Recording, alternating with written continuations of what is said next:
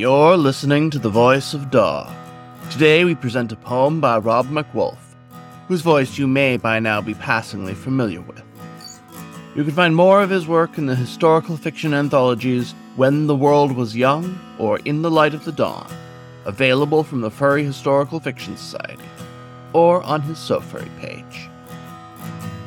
Read by Solomon Harries, Cuddly Badger Dad. Please enjoy The Starling Master, a poem by Rob MacWolf. Amid the mid-air rushing, the starling master stands, invisible to every eye not of his feathered kin. The starlings wheel around him to his soundless swift commands. Above, beneath, beside him, they rush out and they rush in. In orbit all about him does their fluttering vortex spin, while he his way upon the wild wind wanders from his hand.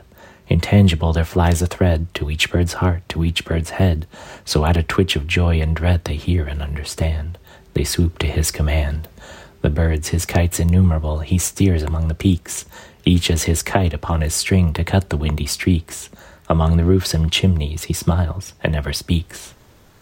As does a blast of wind upon a fading autumn tree, that in its gilded crimson leaves lets slip its singing soul, so bursts the flock at his approach, arising fast and free, up from the bare dun boughs round him in harmony to roll, up from the boughs of slumber woken barely in control. He smiles in recognition, he knows each bird's history, the little triumphs, little wars, the stormy hymns their choir outpours, the dizzy height each fears and soars and cries aloud to see, cries out most endlessly.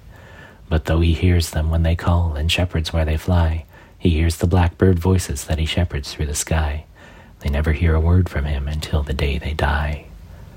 These are the things that starlings know, that life is cold and sweet, as northwest storm front wind shear that trees rock you to sleep, that flocks that flock together no tempest can defeat, that if you die before you wake, trust him your soul to keep, and when you die, trust him to lead you where the sky is deep.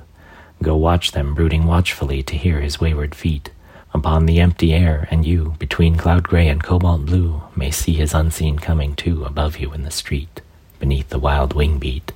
Amid his multitude of birds the starling master goes, amid the winds he walks on that billow through his clothes, where no man knows to look for him, only a starling knows. This was The Starling Master by Rob MacWolf, read for you by Solomon Harries, Cuddly Badger Dad. Thank you for listening to The Voice of Dog.